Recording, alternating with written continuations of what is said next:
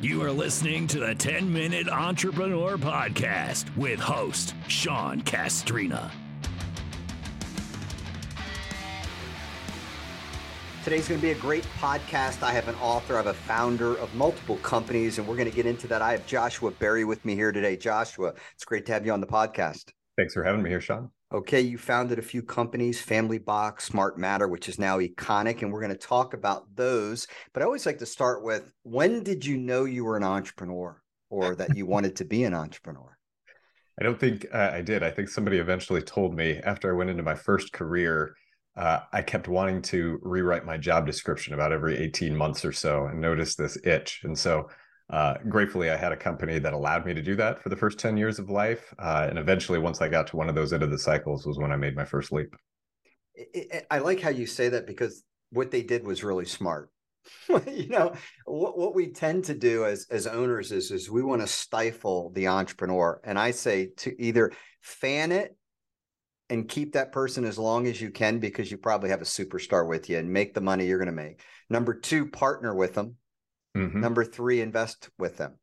Yep. 100%. 100%. I think it's a rare ability. And when you see somebody who can see the world and all they see is opportunity in front of them instead of risk, it's absolutely a rare combination. Yeah, I like that. I think that we tend to, we get intimidated by other entrepreneurs in the building, and I want many entrepreneurs in the building. I don't need to. I always say in our meetings, I go, I don't need to have the best idea here today. It's not going to hurt. It's not going to hurt my feelings.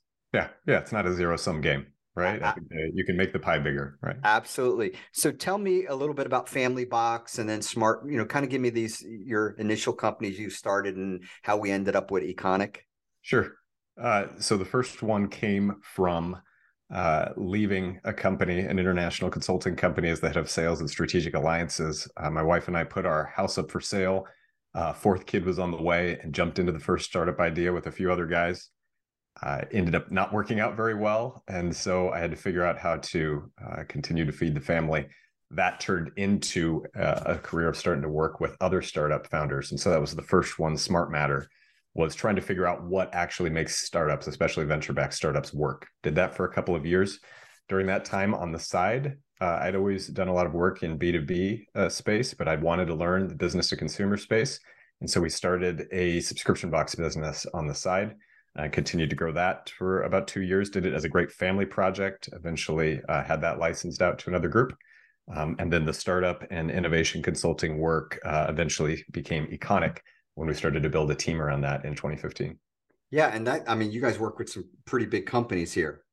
US Bank, John Deere, P&G, and a lot of other regional players, helping them figure out how to evolve the way that they work, especially in the ways of strategy, innovation, and the cultures. All right, what we're going to do is we are not going to dumb that down because that would assume that my audience is not the brightest. We're going to bring it down for me, your host.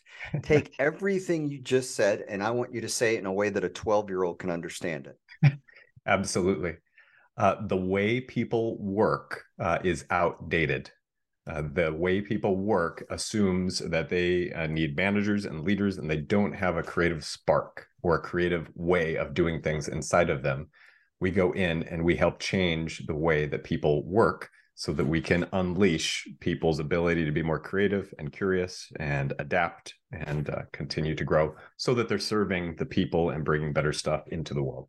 Now, there we go. I kind of was hoping that was the end product of that. I was pretty confident that it was, but I wanted to hear it come from you. So what made you want to write this book, Dare to Be Naive? I was actually researching a different book. And when I started to review the interviews that I had done with successful leaders, I saw a pattern in that a lot of them said, this might sound naive, but, and then shared an amazing business idea or practice or story. And I got to thinking, well, why not just be naive? And that began a whole journey into understanding how so many entrepreneurs and other leaders let this mainstream way of thinking, or what society tells them is the way to do it, stop them from truly doing the best work of their lives. And so Dare to Be Naive was learning into creating a space for people to challenge those ideas. And kind of dig down on being naive. So this person who's daring to be naive is doing what? Sure. They are not, they're being curious, right? They are being intentional more than anything. They're not just letting Sean told them they need to go start their business this way. They might listen to Sean, but then they're intentional in saying, okay, this is what I want to believe, or this is what I don't want to believe, and here's how I'm going to act on that, even if it may go against what the mainstream might say. Brian Gray, I think it's Grazier, wrote the book about curious, a book on curiosity, and there's so much validity to that because we look at something and we think it has to go this total linear direction. Absolutely. And then somewhere in it that can't work. Like in our mind, we start going, but why?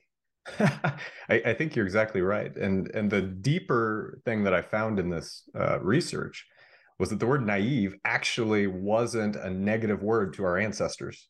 It actually just meant natural or innate, or that which was authentic and inside of you from the start. And so oftentimes when we have an idea that we're afraid to share with other people, especially for your audience, if it's a new business idea or a new way of thinking, and you have other people around you saying, no, but there's something inside of you that's saying yes, that actually might be a more important spark that you need to be listening to. When you look at just nearly every great business, somewhere early on, it sounds crazy. Mm-hmm. I mean, let's just kind of play this through in our brain, just to be fun, the audience. Somebody said, you know what, maybe not a hamburger, maybe a chicken sandwich. Worked out pretty well for Chick-fil-A. Somebody had the audacity to say that I can deliver a package and/or letter anywhere in the world in 24 hours. Think about the FedEx. Think about that value proposition. How'd you like to reverse engineer that C- business plan that he got? It was like a C-. Unbelievable. I always say, what is the what if?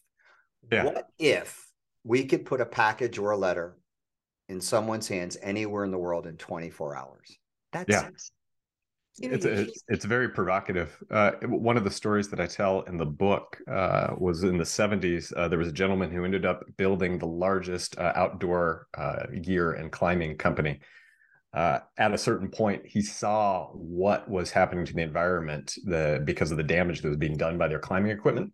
And they decided to cut the most profitable line of business and told their customers they were going to be out of that business, all in favor of a new, cleaner way of climbing. The what if in that was saying, how could we have a business, but if it was truly going to go against our values and not live out what we wanted to live, like we don't want to be a part of that.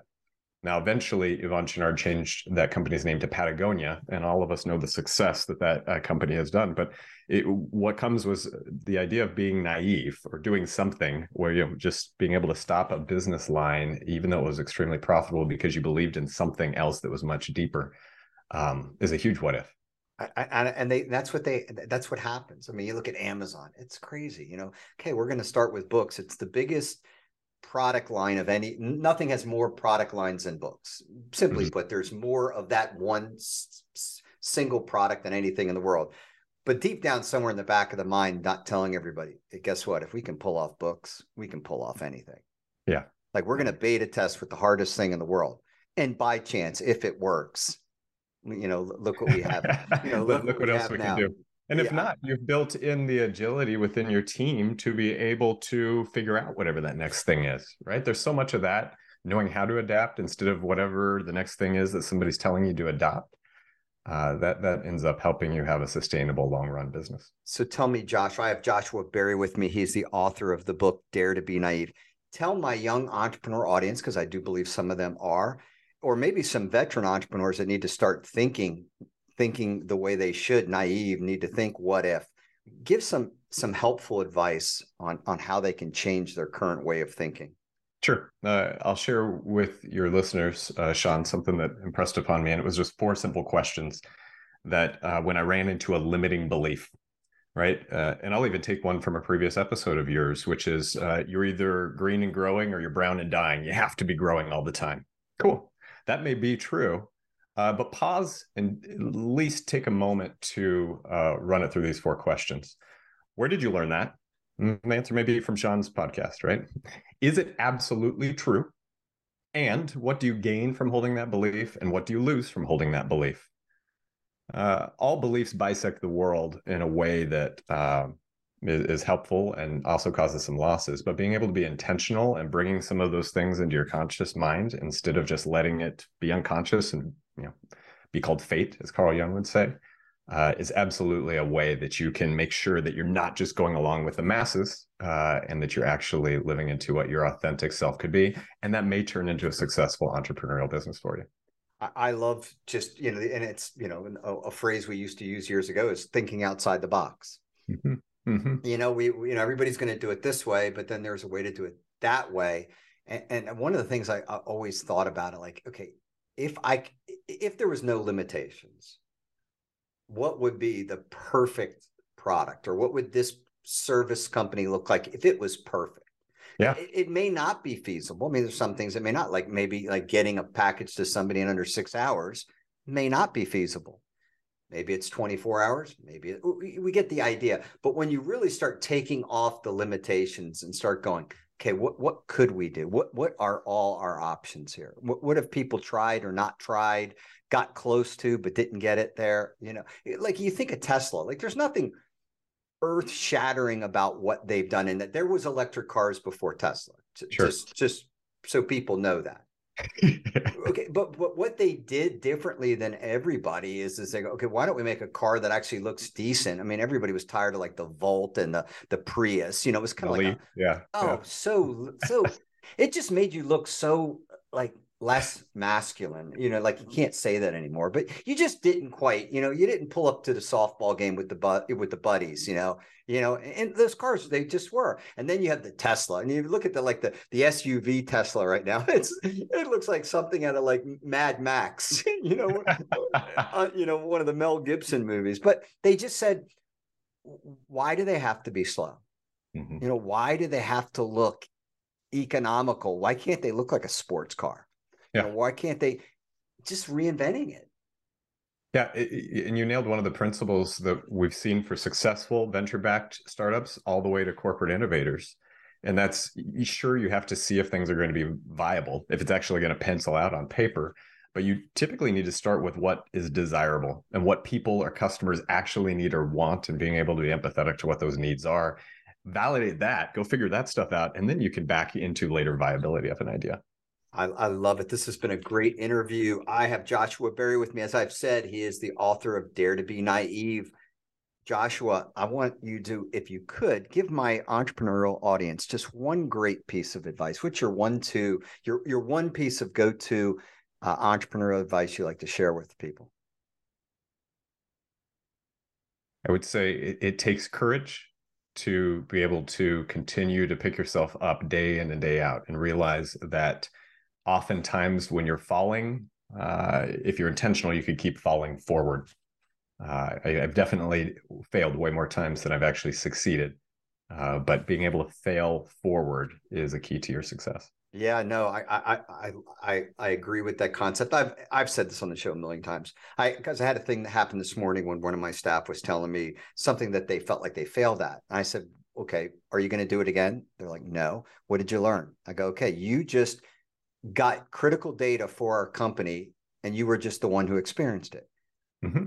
I said, well okay. Yeah, we're good. Management. We're good. Here's the data. Mm-hmm. We needed to find that out anyway. It's not going to be repeated, so let's move on. And that's what failure is. All failure is okay, something didn't work the way I thought it might. So what would be the better way of doing it? What would I not do again? It's data. That's all it is. And it's I always say it's data that's expensive and or emotional. Yeah.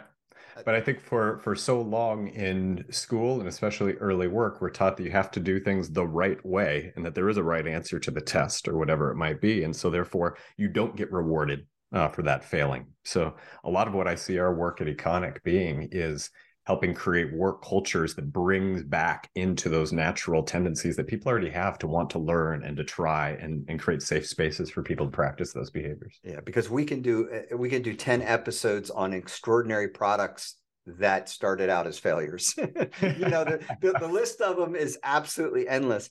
How can my audience connect with you, Joshua, and obviously get your book? Sure. You could check out the website. It's daretobenaive.com. You can also find me. I'm most active on LinkedIn under Joshua Berry. Okay. Audience, I want to thank you so much. I'm humbled that you continue to listen to the podcast. You tell others about it.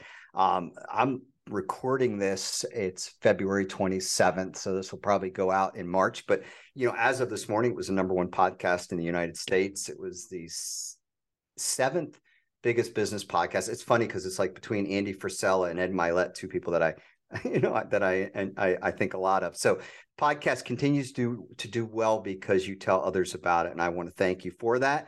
Podcast is brought to you by GetStartedMarketing.com.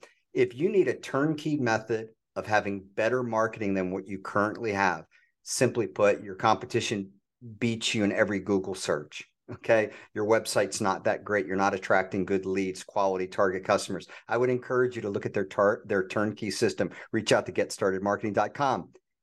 With that said, we will talk again real soon.